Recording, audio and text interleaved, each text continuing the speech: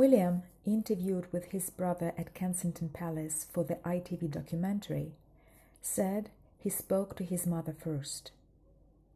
Harry and I were in desperate rush to say goodbye. See you later. If I'd known now, obviously, what was going to happen, I wouldn't have been so blasé about it and everything else.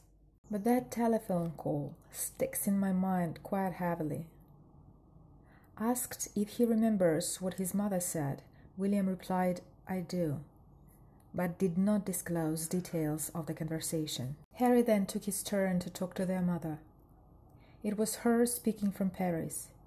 I can't really necessarily remember what I said, but all I do remember is probably regretting for the rest of my life how short the phone call was, he said. Looking back on it now, it's incredibly hard. I'll have to sort of deal with that for the rest of my life. Not knowing that was the last time I was going to speak to my mom, how differently that conversation would have panned out if I'd had even the slightest inkling her life was going to be taken that night.